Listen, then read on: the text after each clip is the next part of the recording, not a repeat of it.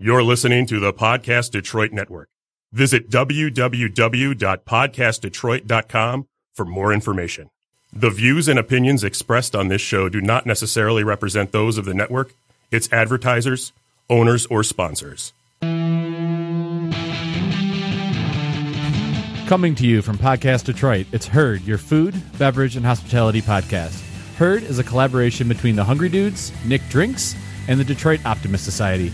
Each week, we interview industry professionals about issues related to food, beverage, and hospitality.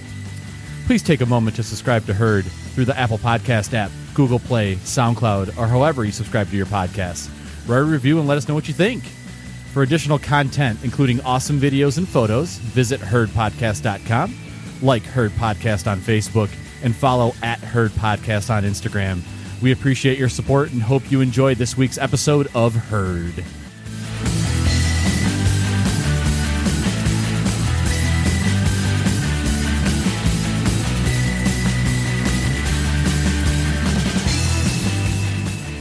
Hello, friends, and welcome to Herd, your food, beverage, and hospitality podcast. I'm Joe Hakeem, and I'm garnishing drinks.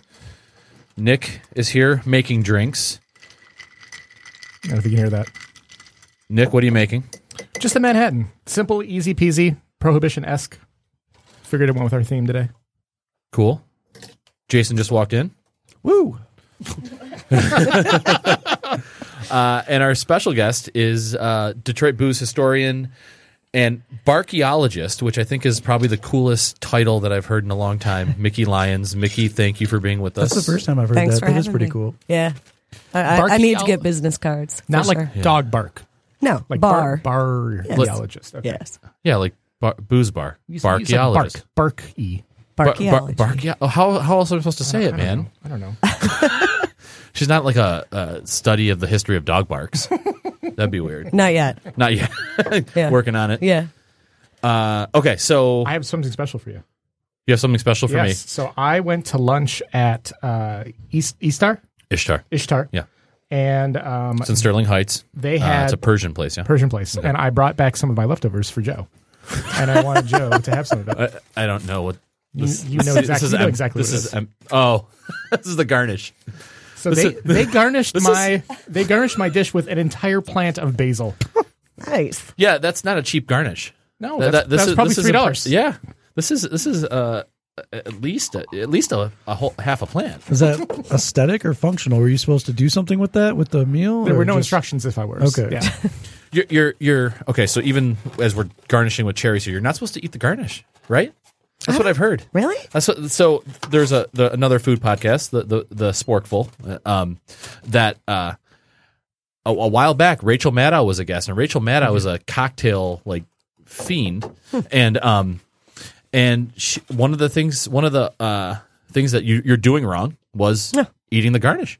You're not supposed to eat the garnish. That's weird. That's what she said. Didn't the garnish originally start as something to freshen your breath? I don't know. Oh, that's interesting. Now, what I've heard though is certain drinks, especially citrus drinks, if you have the lime or the lemon on the side, if you want it more astringent, if you want it more tart, that is for you to doctor the cocktail. That's not eating the garnish though. That's so what she's saying is like the cherry it should not be eaten. That's Buzz-bar. Wow. I don't know. Why would you spend $20 on a maraschino, Luxardo cherry bottle to not eat it? That was my thought when I was listening to it, when I heard that, and I don't know how true it is. I mean, that's I've never heard that. I've been bartending for a long time, and I've never heard that either. yeah. I don't know. Yeah. But that was the one of the points to take it away from maybe Rachel Maddow doesn't know what the hell she's talking about when it comes to cocktails. Maybe. I don't know. We'll see. Okay, Mickey. So let's start with Prohibition because it seems like we're coming up on the 100-year anniversary of the ratification of Prohibition. Is that right? In Michigan, yeah. So national prohibition started on January 16th, 1920. But Michigan got a little bit of a head start after a few, I would say, false starts on their prohibition. So on May 1st, 1918, Michigan went dry as a whole state. And there, as you kind of alluded to, there was a push almost like 50, 60 years prior to that. Oh, yeah. And so what brought about that kind of desire to go dry that quickly, like that soon before everyone else? Yeah. It was, like you mentioned, Michigan, the rest of Michigan, rural Michigan, had been trying to get Detroit to go dry ever since Detroit existed. And we paid them absolutely no mind. But I think this time around it worked for a few different factors. One was the fact that we drank just an obscene amount. We really did, as a country, drink a lot more before Prohibition per person. I heard some of the stats, and I'm not going to remember the exact number, but it was astounding how much people drank because of how cheap booze was, right? Yeah. Okay. Yeah. Booze was cheap. Booze was plentiful. Booze was clean. For the same reason that the Founding Fathers drank cider and beer all day. People drank whiskey, a lot of whiskey. Before, excuse me, before 1918, before Prohibition, the national average for an adult male, and that is for an adult over the age of 15, was 5 gallons of whiskey a year, which is a lot. 5 gallons? 5 gallons of whiskey a year. So that is 25 fifths. Yeah. And that's just the whiskey. And you said over how old? 15? 15. Yep. Adults. Yeah. Huh. I don't know how much the 14-year-olds are drinking now. Because that's 1/5 every 2 weeks. Yeah. That's not super. I don't know. That's That's not not super aggressive. Now we're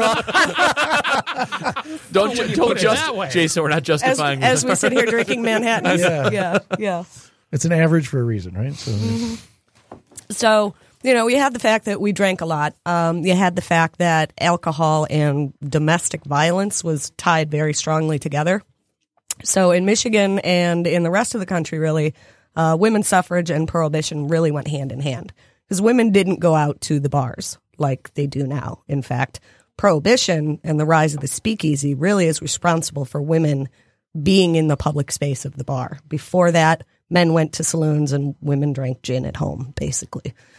So women figured that if they could get to the voting booth, then they would be able to vote the men out of the saloons, which is essentially what happened. National Prohibition, the 18th Amendment was only about 8 months before the 19th Amendment, which granted women the right to vote. There was also another reason that Prohibition really became a big deal is we're in the middle of World War I here, and people don't like the Germans. They renamed sauerkraut Liberty Cabbage. And the Germans are the ones. Freedom fries. Freedom fries. Liberty cabbage? Liberty cabbages. Oh, shit. Yeah. Wow. Yeah. I didn't know that. Did that come up when we were talking freedom fries? Because I feel because freedom fries sounded so obscure when that happened, whatever, 90s or whenever that was. And to tie it to that would have been like, oh yeah, this is just what we do. Yeah. Yeah. We rename things ridiculous names because we're xenophobes. Yeah. That's how it works. Yeah. So the Germans are the ones making all the beer. So, everyone thought, well, beer must be bad because Germans drink beer. And, especially in Detroit and in Michigan, there's this huge influx of new immigrants from Eastern Europe, especially, and from Italy, coming to build the cars and things. And, we fear change. We fear new people. So, and they drank differently than we did. And so there's also this, to this point, the xenophobia point. So this amendment kind of masquerades xenophobia masquerading as religiosity, right? So there's this moral stance that people are taking, like drinking is morally bad too. Yes. And I don't know if it's tied the same way that it is now, but like if you're poor or different, other, you're also bad. So like this is also like this moral stance against, everything. Yeah. Right. Like, and it's weird that this is also an amendment, a rare amendment that takes freedoms away. This is true. Yeah. Which is is it the only? And very private freedoms. I mean, the way that the amendment worked, there was sort of a loophole in that in the 18th Amendment, the transportation, manufacture, sale, and distribution of alcohol was illegal. But it wasn't until later that they really started making the consumption of alcohol illegal.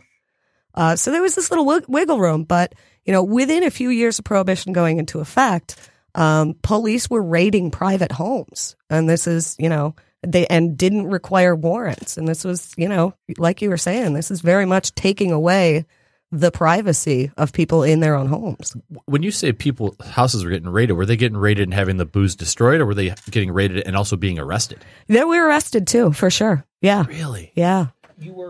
If I remember correctly, it was okay to consume alcohol, but Right. not purchase it. Sort of, yes. Okay. It was a really gray area. Into the amendment, it was written, or into the Volstead Act, which actually was what they used to enforce the amendment. It was written that you could be prescribed up to a pint of whiskey every 10 days by a doctor. And that includes a dentist. And that was for anything. So you could drink it legally. Yeah. For exhaustion and dropsy and pregnancy pains and just whatever. Yeah. Is that so? There's a beer by Founders, a Kentucky Breakfast Stout, and the early label of Kentucky Breakfast Stout had a list of ailments that it cured. Yeah. Is that something that a lot of alcohol did back then? Quite common. Yeah. Okay. Yeah. Medicinal whiskey. That became sort of a joke and an irony during Prohibition. And if you have the labels, so I have at least one bottle that was from Prohibition era that was like for medicinal purposes only. Mm-hmm. Yep. It's empty, but Darn it. yeah. Yeah. So, this Prohibition essentially started with had this groundswell from there's the Anti-Saloon League, right? Like this. Okay. And the group called the Women's Christian Temperance Union. And so how did it always intrigues me, like how does something like this take hold that's so drastically hey, we're going to take this away from you? Like how are people like, oh yeah, let's go for it? Yeah. Well, first, a lot of people did not realize that beer and wine would be illegal too. That was a very much a midnight hour thing that got rushed through the hearings. They were like, what? Fine, take away the whiskey, whatever. But now, no beer, nothing over, I think it was 0.5% alcohol by volume. So, Wow. Yeah. So it was sort of a little bit of backroom dealing that brought that through. So wartime rations. Was this voted on? Yes. So people voted on this thinking that beer and... No, not like the public. The public didn't vote on this. Yeah, they did. This was voted on the public? That's, Really? and that's what I'm So the getting at. Michigan, I don't think I knew that. In Michigan, Okay. they voted in November of 1917, which is why sometimes you'll see it written that Michigan went dry in 1917. The vote was in November of 1917. Okay. And it went into effect on May 1st, 1918. That's an even bigger feat. Yeah. I mean, it's one thing to convince, so many Congress people, but wow, to convince the voting The general public. Wow. Even Detroit voted dry. Wow. Yeah, by almost a 2-1 margin. It was pretty remarkable. Was there some type of lobbying? I don't know if it was called lobbying back then, but what was happening at the ground level? At the ground level, so you have people like Carrie Nation, who was a little bit earlier. By 1918, she had sort of faded into the background. But you have people like Billy Sunday, who is holding, in 1917, he spent the better part of 2 months in Detroit, staying at SS Kresge's mansion, and driving a Cadillac that was given to him. And he's holding massive rallies with 50,000 people. The collection plates for his rallies were 2 feet wide and 10 inches deep. I mean, these are just massive stage-crafted rallies and displays. The Women's Christian Temperance Union is using the popularity of the new popularity of photos in newspapers. So they're dressing all in white and hosting marches down the street. They are lining up in front of saloon doors, kneeling in prayer, trying to beg the people going in and out of the saloons not to participate. So it's very much stage managed. It's a public display. And the pop culture of the time, was there a lot of plays or even the early Yes. film at that early moments of film then, right? Were there a lot of anti alcohol propaganda? Yeah. Dry songs are some of my favorite things to look into. I've got I've got somewhere on my Facebook page a banner from a song that was written around the turn of the century that said, "Father was a drunkard and mother is dead." Wow. Words and music by, and it's just like da da da da da. Walt Disney. Yeah. That kind of, the popular, anything you can think of, popular songs. I don't really know too much about movies. But yeah, songs, the cartoons alone, the propaganda cartoons are just crazy to look at. I'm guessing with that level of propaganda, it's like, you know, you had the women's suffrage movement, but that speaks to me. And also that song that you just mentioned, that like the owner class or like the industrial class, if the men were drunk and not being able to come to work, because you couldn't have something of a campaign of that scale with all of that stuff unless it seemed like the the real stakeholders in society were also behind it as well, right? Yeah. Henry Ford was famously dry against alcohol for economic reasons. Because it was health too. He was like a crazy health weirdo too. He wrote an entire book on soybeans. He was a weird man. He did? Yeah. I know that. Look up Fordlandia someday. Oh yeah, crazy stuff. Yeah, but Henry Ford for sure, and he backed it 100%. Kresge from Kmart donated $500,000 to the temperance campaign. So, yeah, these guys, they believed that, their workers' productivity would go up if they weren't drinking through their lunch breaks, which, it was kind of true. But, yeah. Everything in moderation. Yes, except moderation. If you follow that line of thinking through, like, how affected was the upper class, the rich, with drinking as well? Yeah. Well, interestingly, one of the weird provisions of the Volstead Act was that you could consume the alcohol if it was already on your premises before Prohibition went into effect. So places like the Manhattan Club in New York stockpiled. They had 14 years worth of booze.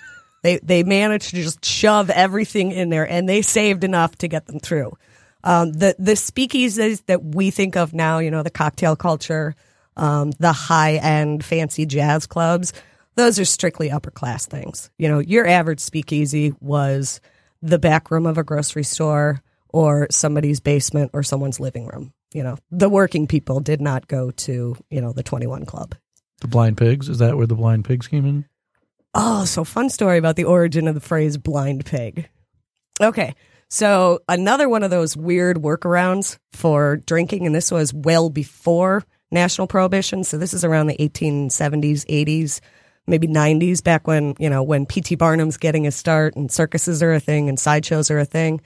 So there used to be a rule, and there still is in some states, that you can't serve alcohol unless you also serve food, right? So this was one of those other things. You couldn't charge money for alcohol, but you could serve a free drink as a bonus or an incentive if someone came to your event. So you would have a blind pig or a blind tiger show where you had basically a blind animal on display and people would pay 50 cents to see the blind pig show and get a free glass of whiskey with it. And that's what we figure how the term came about. Amazing. Yeah. That's great.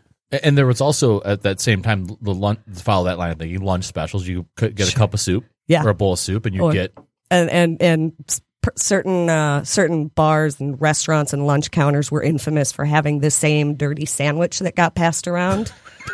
So yeah. No one ever actually ate the sandwich. You just had to buy the sandwich. So once Prohibition gets ratified, how soon after does organized crime start to take hold and just run roughshod? Yeah. Pretty quick, especially in Detroit. In Michigan's first arrest for Prohibition violation happened up in Flint, about 12 hours after Michigan Prohibition went into effect. Wow. A couple of guys bootlegging. Toledo, you could still drink in Ohio.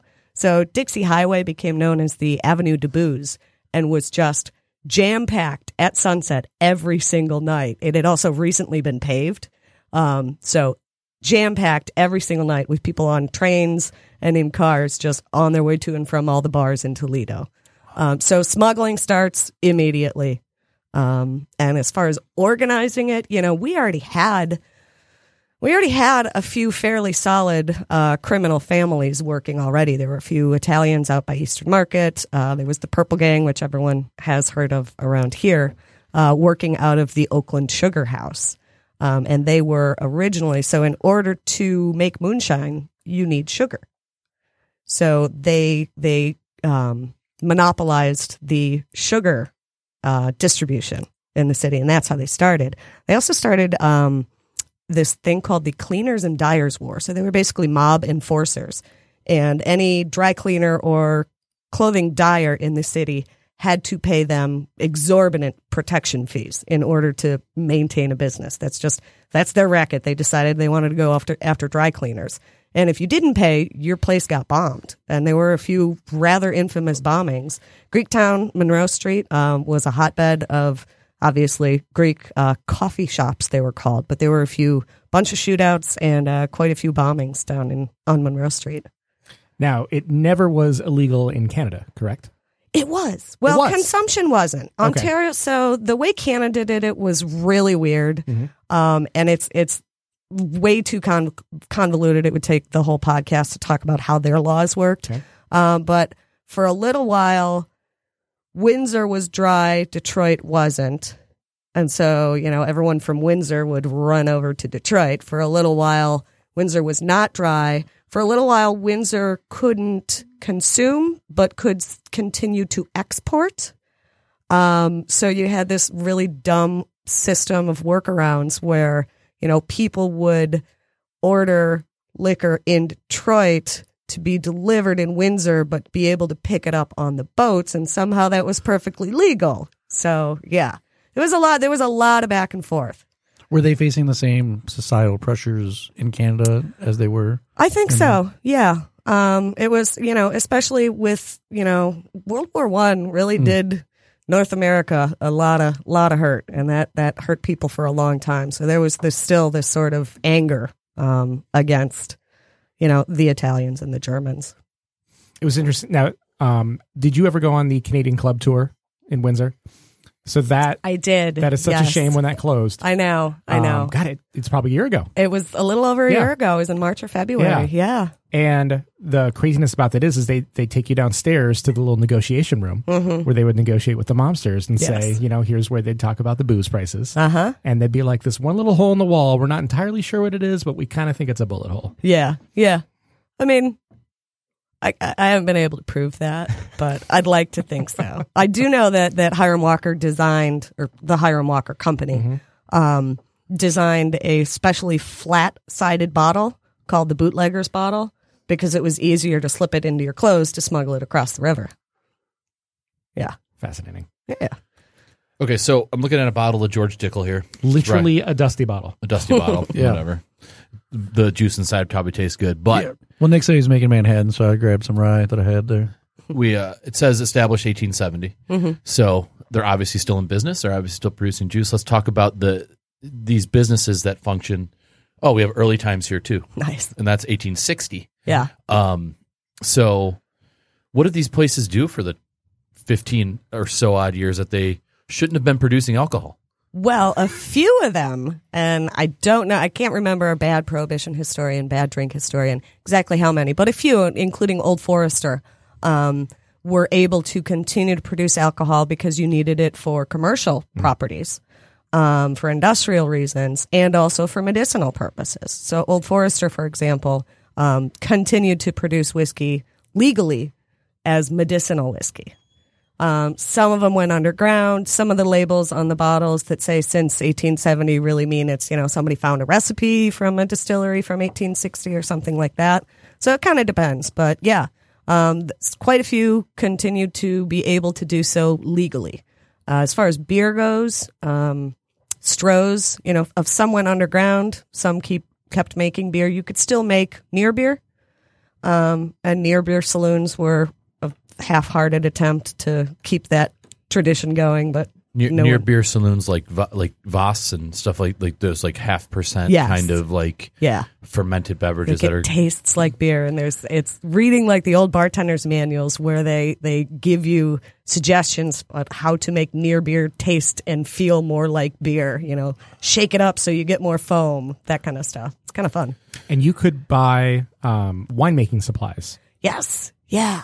So you could, Stroh's actually, in addition to making ice cream during Prohibition, they also continued to make baker's and brewer's yeast.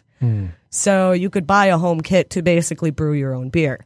And the wine concentrate companies were some of my favorites because you would get a You would get a giant can of grape concentrate, and on the label it would say, "Warning, do not leave in a cool, dark place for 3 weeks, or this will ferment and turn into wine." Don't do that. Don't do that. Whatever you do. If you do this, if you follow this recipe, this will turn into wine. Don't. Yeah. That would be wrong. Yeah.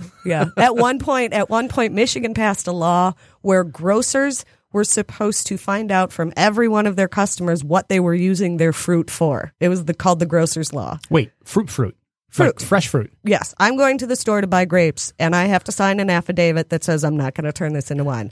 And they're supposed to be able to smell on you whether you're turning it into alcohol. If you buy like Sudafed now at CVS, you have to sign the pad saying you're not going to make meth. I have to go to like 6 places to get enough Sudafed for my cold. Yeah, because if you buy more than like one package of it, they think you're making meth in your basement. You got to scan your ID.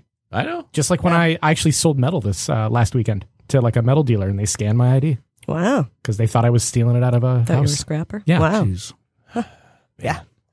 So let's talk about the Barkeology project. So this kind of like endeavor to 10 bar at all of the Detroit bars that have been open during Prohibition, since Prohibition, however you claim, however you want to make that distinction. First of all, how is it going? It's going well. I have one left. That's Andrew's on the corner. Tom, would you please call me back? Please. When did this start? I started it maybe a little bit less than 2 years ago, and I have to admit, and I got the first 5 or so knocked right out of the way. Well, I had already worked at 3 of the first 5, which is what made me decide, oh, hey, maybe I should see how many more there are.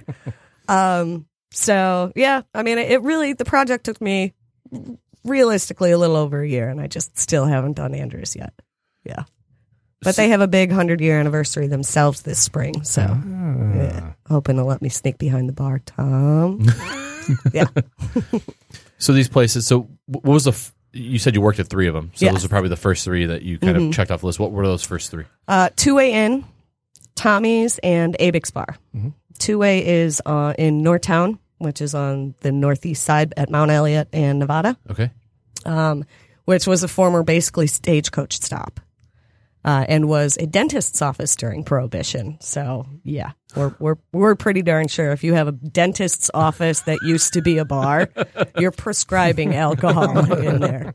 Abix was a family bar, and we recently, just a couple years ago, the owners and some friends were doing some plumbing work, and they were in the crawl space underneath the men's bathroom and found 2 barrels of whiskey in the basement. One of them still has booze in it. There's no getting it out. There's absolutely no getting it out because it's the crawl space is maybe 18 inches high. But you could pump it out or do something with it. Right. And the actually Don Livermore, who is the head distiller at Hiram Walker, has offered to come over with his equipment and test it. Yeah. Yeah. So that's pretty cool. Oh, yeah. wow. Again, getting it out of there is just going to be a total nightmare. Yeah. And then Tommy's is it's a sports bar over by Joe Louis Arena that was actually Wayne State did an archaeological dig in, I think, 2012 maybe, for about 6 or 8 weeks. And they found a tunnel and a secret stairway and what used to be in the basement, which is now just like a jumbled pile of old broken popcorn machines and plastic tubs, but what used to be a mahogany-lined private room for the Purple Gang. Wow. Neat. Yeah. Yeah. And so when you worked at these 3 places, did you have were you knowledgeable where you were working? Yeah. You were. Okay. Yeah. That was part of how I ended up working there for after I finished grad school and I moved back to Detroit.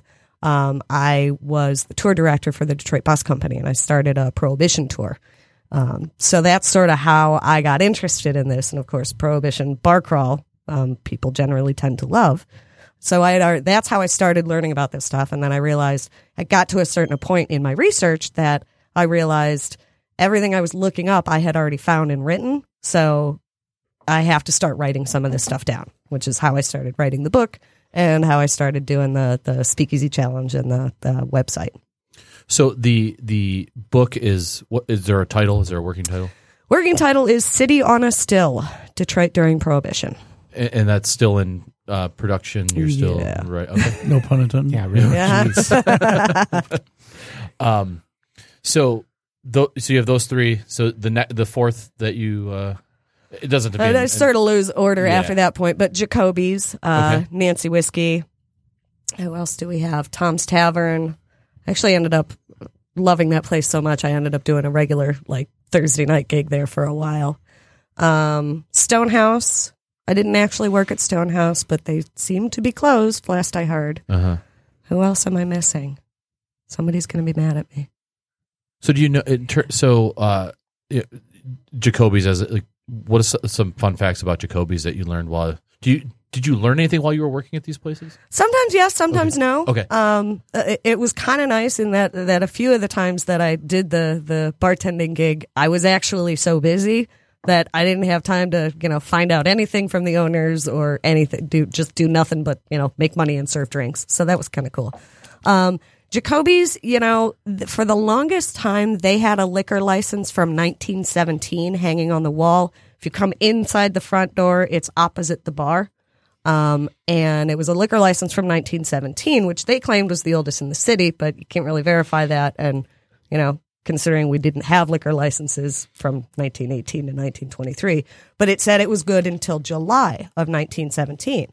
For the longest time, I couldn't figure out why, because we didn't go dry until 1918. But there was a national, whatever the 1917 version of the Food and Drug Administration was, law that basically said you can't produce whiskey after this date because we need it for, we need the alcohol and we need the tools and all that stuff to make war stuff. So, yeah. So that I finally figured out. It's not there anymore. I don't know where they put it, but yeah. Now, have you ever looked at going outside of Metro Detroit? Because there was this post that was circulating. I don't know if it's old or new, but talked about, is it Nellie's in Niles?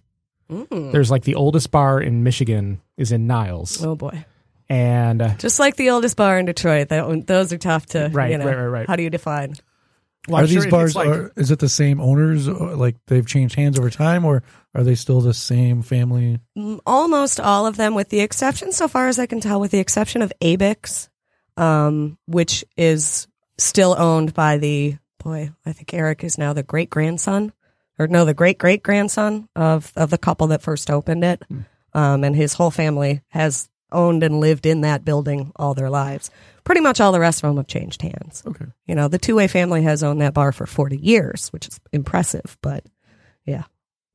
I have gone to a few outside of Detroit proper, but, that's a rabbit hole that, could take me another couple of years. Right.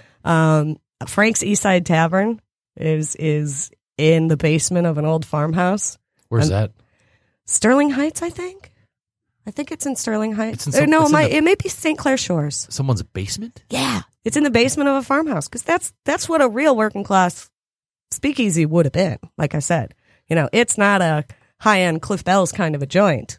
No, but I think the kind of ingenuity of that, someone's basement, saying you know what, I'm going to take a risk and invite people into my house because that's essentially what you're doing. I do it every day. Yeah.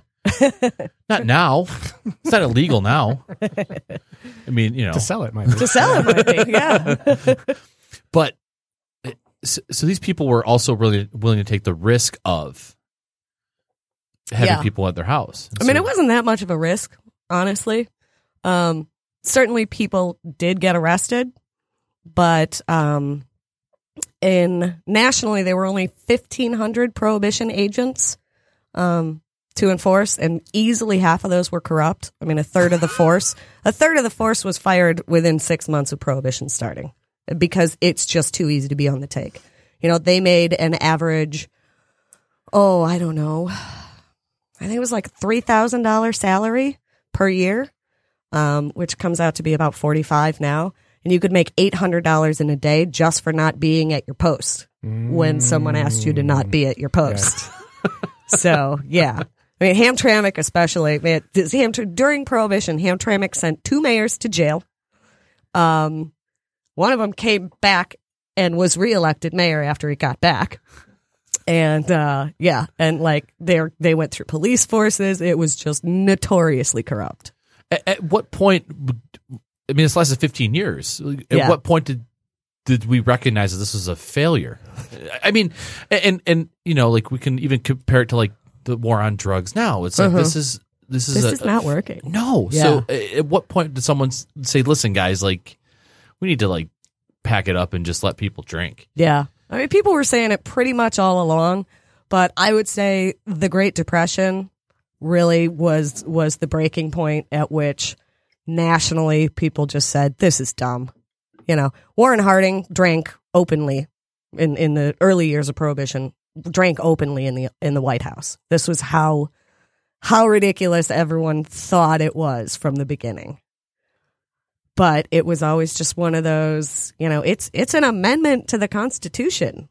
So it takes a lot of work to repeal an amendment to the Constitution. In fact, it's the only constitutional amendment that's ever been repealed. So yeah, and so that's the 21st Amendment, right? And that's repealed. It literally just says like the 18th, like it's like the Never mind. You know, the 18th Amendment, like you know, fuck that amendment.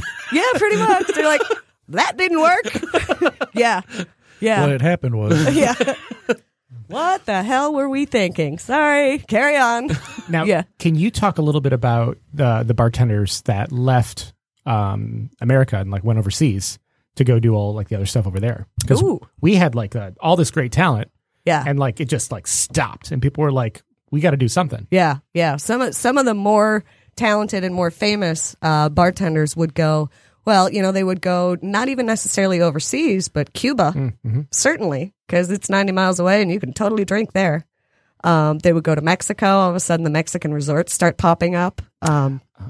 Yeah. Joe's favorite places. So not so much Canada, because, again, Canadian laws were a little bit weird. And also Canadian resorts, like who wants to go to Canada? Yeah. You know, I nothing against Canada, but come on. We love Canada, but Careful. We're not sunny beachside resorts. Yeah, that makes sense in Mexico. Think of how many our listeners are from Windsor. That's true. I'm sorry. Windsor.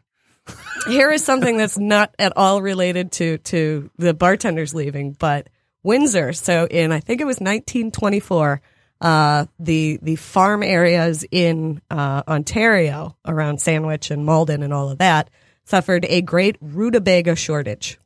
Yes, because it was more profitable for the farmers to lease over their land to the rum runners than it was to grow crops. So, yeah, the great rutabaga shortage of 1924 was because, you know, why grow crops when you can just sit back and take the money? Sorry, Canada. Yeah. Sorry, guys. We took your rutabagas away. Yeah. We're so sorry about that. Darn. So this kind of stems out of like the way the world looks at us now, given our current political climate. But what did the world think of us when the Prohibition kind of took hold? Oh, they thought we were so stupid. I mean, who does this, right? You know, we're supposed to be the land of the free, the bastion of civil liberties and individual liberties. And, you know, England in particular just was looking at us, you know, scathing political cartoons, because we've also got this puritanical mentality that has always been there with us. So, yeah, I mean, they made a lot of money off of us, though, because like Nick said, everyone traveled overseas. The wealthy, if you could afford it, you know, you went on cruise ships that docked 12 miles out. Because that was originally it was 1 mile, but that was way too easy. But 12 miles out to sea was international law. So cruise ships would leave and just go hang out for the night 12 miles offshore. Didn't England also, though, suffer? Wasn't the gin craze about intoxication, mass intoxication over there? So it seemed like they were still struggling with the same pressures. But they didn't go Prohibition? They didn't. They went Dickensian. Yeah. You know, they had their super liberal Victorian novelists advocating for reform, you know, for actual societal reform and helping people who were alcoholic. There was a lot more sympathy in England for people with alcoholism, I think. I wonder if we had any better relations with the countries that were kind of historically dry, like maybe some of the Muslim countries or something like that. That's something I've never looked into. It's not really anything I've considered either. Yeah, until like literally just a second. I'm just like, I wonder if that helped with anything. Well, wasn't right around this time the whole Ottoman Empire thing falling apart? Ottoman Empire was pretty big. That was after World War I. Yeah. So maybe not. Yeah. Yeah. I honestly can't say it's something I've thought about until now either. Mm-hmm. Nick's always pressing the boundaries. Yeah. expanding the consciousness. Next question. I don't know. Next question. That's a good risk term right there. I do, and I want to kind of go down that path. Like you're comparing Muslim countries to ours. Some. I mean, some do drink.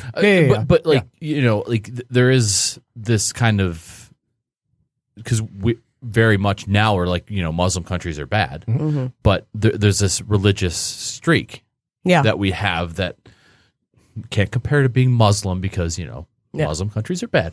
But why do you think there's that kind of parallel? Well, I mean, you look at like Prohibition. Prohibition was a lot of religion that was kind of pushing that. So I'm wondering if there was like bridges that were made because they're like saying, oh, they are trying to go back to some of their religious roots and embracing that alcohol is this devil. Maybe we can make these ties. Again, just a theory. I don't know if that draws any similar like current ties. I mean, we were pretty isolationist back then, weren't we? True. That's very true because that kind of stopped us from getting in World War II, I believe. Yeah. Yeah. Because of that. Yeah. So. But I will say that, Prohibition was very much a Christian and a very much a Protestant thing. And it was fear of Catholics because, we Catholics drink a lot. And we're new foreigners coming in here. So, yeah. JFK just ruined everything. Yep. The Ku Klux Klan loved Prohibition. Does that related to, I mean, there are counties or areas in the South that are dry today still. Yeah. Is that a byproduct or of the Prohibition era? Did that come later on or? No, I think that's a really good point. Is that because each state could choose, right? Yes, each state could choose. I think the last one to allow it back might have been Georgia. Strange one. So even after because the amendments are constitutional amendments, the 18th and the 21st, Michigan had already decided earlier to enact prohibition prior to national prohibition. Right. So, but Michigan also ended it at the same time as when the 21st Amendment came out. Yeah, we were the first ones to ratify. Okay. Yeah, basically the 18th and the 21st Amendments said, the 18th Amendment said prohibition is a national thing. By that time, I think 30-some states had already been dry. And then the 21st said it's up to the states to figure out whether they want alcohol and how it's run, which is why you can be in a control state or a state licensed state. That's why it depends state to state how you buy your booze, from a state liquor store, from the party store, when you're allowed to buy it, when you're allowed to drink it. I lived in Connecticut for 3 years, and they repealed the blue laws, which is the blue laws are the non-drinking laws, the year that I left. But while I was there, you couldn't drink on Sundays. You couldn't buy anything to drink after 9 p.m. So on Sundays or any day? Any day. Ooh. Yeah, I know. You want a beer at 9:15? Too bad. I mean, you could get it at a bar, but you couldn't go to a store and buy it. I mean, I remember being in college when, you'd go to the grocery store and they'd have the cages on Sunday. Yep. Like Saturday at midnight, like chugga, chugga, chugga, chugga, chugga. They had that until 2013 in Connecticut. Yeah. Yep. Some ass-backwards people up there in Connecticut. I tell you. Well, but that was even Michigan. Protestants. Yeah, I was going to say even Michigan. I remember that. Yeah. Yeah. It's been fairly recent since we were able to buy on Sundays, right? Yep. Mm-hmm. Like 4 or 5 years? I think Indiana, where my dad lives, Indianapolis, I think it's still... Is it? I think there's a Sunday thing there. Yeah. I think Indiana may have just changed theirs, but they had blue laws. Like they in Connecticut were the only two left. And I think they might have just changed it, but I may be wrong. He's been there for 15 years, so I haven't been there in the last few years, but I do remember something about Sundays being off limits as well. Is your father? Yeah. You haven't visited him in 2 years? Well, since my nephews have been born, he comes up here every chance he gets. We're getting a little Wow. deep there, Nick. Let's Holy pause shit. this for a guilt trip. Speaking of that, there's a book, and I can't remember who wrote it. It's like a field guide to drinking, and they talk a lot about the different states and like which laws are different and what's cool and stuff. And I remember when that came out, that was a neat little book. There's a bar I visited in New Orleans a few years back that's Blacksmith Lafitte's. Jean Lafitte's blacksmith shop. Yeah. Yeah. And that's known as it's the oldest bar in the country, right? That's another one of those. There's a lot of oldest bar in the countries. Okay. Jean Lafitte's actually, I mean, that building has been there since the late 1700s, but it hasn't always been a bar. And the building itself also got moved back in like the 50s. So, yeah. It's just one of those, how do you define oldest bar? Is it oldest has never stopped operating as a bar? Then that may be, some of the old restaurants in Boston, the old Oyster House in Boston, that kind of thing.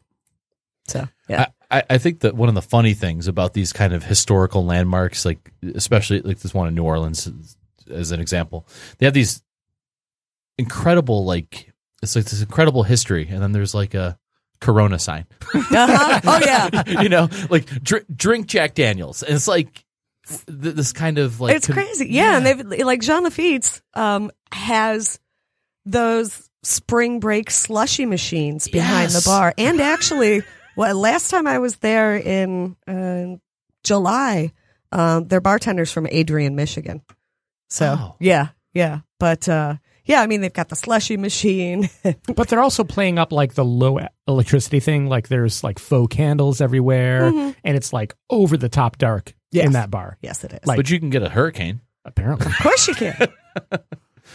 And so I guess as you've worked through these, this barchaeology project and these bars that you're, how much has what has changed in terms of the offerings? Like, are there... Is it all like Corona and Miller Lite? And like, do you go down that path, or is it a craft cocktail path? Like, how is it? I think it depends. Honestly, no. Come to think of it, not a single one of our surviving speakeasy bars is a craft cocktail place. Just because by the very nature of surviving the last 85 years, craft cocktails weren't a thing in Michigan 10 years ago. So it would not have been a craft cocktail bar. So they have, the thing that I would say I see in common with all the former speakeasies is that they are a neighborhood bar. They are an anchor to the community. And they've got regulars that are, grandpa's age. So, Are these places that are open at 7 a.m. and stay open till 2 a.m.? Like some of them. Yeah. Abix is. Painted Lady opens. That's another one I forgot to mention. Painted Lady in Hamtramck. They open at 4 p.m. and stay open till, whenever. Yeah. 2. Always 2. And that's a Prohibition bar as well? Yeah. Oh, cool. That's one of the oldest buildings in Hamtramck. The owner has some sort of home inspection report from 1911, and all it says about the building is very old. Like in 1911, they couldn't figure out how old the building was. Oh, that's really cool. Yeah. That's actually where I ran into you last time at Painted. I just didn't realize it was quite that old. Oh, yeah. Very old. Yeah, I mean, if you look at it, it's pink and green, but it's also a high Victorian house. So, yeah. There was a house back when, Hamtramck was farms. So Might go there tonight. you mentioned with the Purple Gang, the Oakland Sugar House. So we have the Oakland in Ferndale. We have the Sugar House in Detroit. And so these places are kind of a callback to these, and to these cocktails that were craft made and all these like handmade, all this stuff. Was that something that came up particularly back in Prohibition, like during this time where these high end bars, like were these bartenders really performing the way they do now? Well, I mean, I'm sure that both Nick and Jason can speak to this as well as I can, but one of the reasons that cocktail culture became a thing was because the booze was so bad. So, our sugar, Manhattans predate Prohibition. But, you had to doctor it up to make it taste okay, because the booze was, You know, In a in the bathtub. best case scenario. Yeah, best case scenario. Making people go blind. Yeah. 10,000 people. The federal government intentionally poisoned 10,000 people. They seized alcohol, poisoned it, and sent it out, thinking that this would be a disincentive to drink illegal booze. Yeah. Really? Yeah. So that did not go well. That was like industrial alcohol that didn't have a like a negative flavoring in it. It was just straight up alcohol, right? It depended. Okay. And I can't quite remember exactly which kind of, ethanol it was. But yeah, it was, denatured, industrialized alcohol. And they just, Yeah, you took won't the drink shit- it if you can took- die. yeah. Nope. Yeah, that works. Yum. Yeah. But yeah, Wow. like, the cocktail culture that we think of now existed before Prohibition, certainly. David Wondrich and Imbibe, cocktails have been around for quite some time. We've always wanted to mix our booze with something, especially if it's bad booze. But a lot of the focus recently on cocktails is on Prohibition era stuff. Because, speakeasies are sexy. Now, have we talked about the party at all? No, let's talk about the party. Okay. Let's Like one of the So- big reasons why we wanted you to come. Oh, yeah. All right. So I think, as I mentioned at the very, very beginning, on May 1st, 1918, Michigan went dry as a state. So in the week before, so that was, I believe, a Tuesday, and the Saturday before was pretty much the last night for most of the bars. Also because they had only bought so much booze, and a lot of them, by 9:00 on that Saturday night, I think 10 of the 13 bars on Monroe Street had shut down because they ran out of booze. So Detroit threw its imagine real that. big last bang party in 1918 at the end of April. So in order to recreate that, we are having another one and a funeral for John Barleycorn, which is a synonym for booze, at Detroit City Distillery on April 28th. And what will that party? What's going to entail? Well, it's going to entail we're going to have morning armbands, as in MOURN, morning armbands for John Barleycorn. And just like they did 100 years ago in Detroit at several different places, we're going to have an elegy for John Barleycorn. We're going to play him a funeral song. I am trying desperately to convince my friend, who seems pretty game, to make an appearance as Carrie Nation. Cool. Because she is a 6 foot tall, broad-shouldered woman who owns an axe. So, why not? If you have one of those friends and you're a Prohibition historian, you'd be a fool not to use it. And then at midnight, we're going to roll out a special Prohibition drink that's only available after the doors close and it's illegal. Wow, Yeah, Fun. it's going to be fun. that sounds awesome. I'll be there. So again, when is that? What's the date? That's Saturday, April 28th at Detroit City Distillery in Eastern Market from 8 p.m. to 1 a.m. We will also be at the Warren Beer Festival too, I think. Aren't we? Didn't we sign on to do a live podcast there too? That day? Yeah. I don't know. So we'll be back to back drinking that day. Yeah, there's worse things. Yeah, I know. It'll be rough. Rough life. We'll try to manage. Vicky, so where can people find you online? You can find prohibitiondetroit.com is the website, and also on Facebook as Prohibition Detroit, and on Twitter as, I think it's Prohibit Detroit. But if you look up pretty much Prohibition Detroit, that's where you can find me. Now you're working on the one book. Yes. But you said a second book kind of came out of. Second book, which was preceded by the first book. So I've been working on it's an academic study of Detroit during Prohibition. So it is, extensively researched and footnoted and takes a very long time. In the meantime, an editor at the History Press had been reading my blog and reached out to me and said, "Hey, we'd like you to write a book for the History Press." So I am wrote Wicked Detroit, which they would not allow me to subtitle "The Shithills and Charlatans That Made Detroit." But it's just Wicked Detroit. And that'll be out looks like late summer. I've already submitted it where, it's just got to be printed and all that fun stuff. So this is a focus on shit heels and charlatans. Yeah. So we start with Cadillac, and we go all the way up to Charles Bowles, who was the only one of the 10 biographies in the book that I did that I could find no human connection to. Charles Bowles was Detroit's mayor briefly for about 9 months during Prohibition. He was elected and backed by the KKK. He turned the city into an absolute den of vice and theft and graft, and he was just a nasty, horrible, awful human being. Wow. Yeah. Yeah. That's reason enough to get that book, right?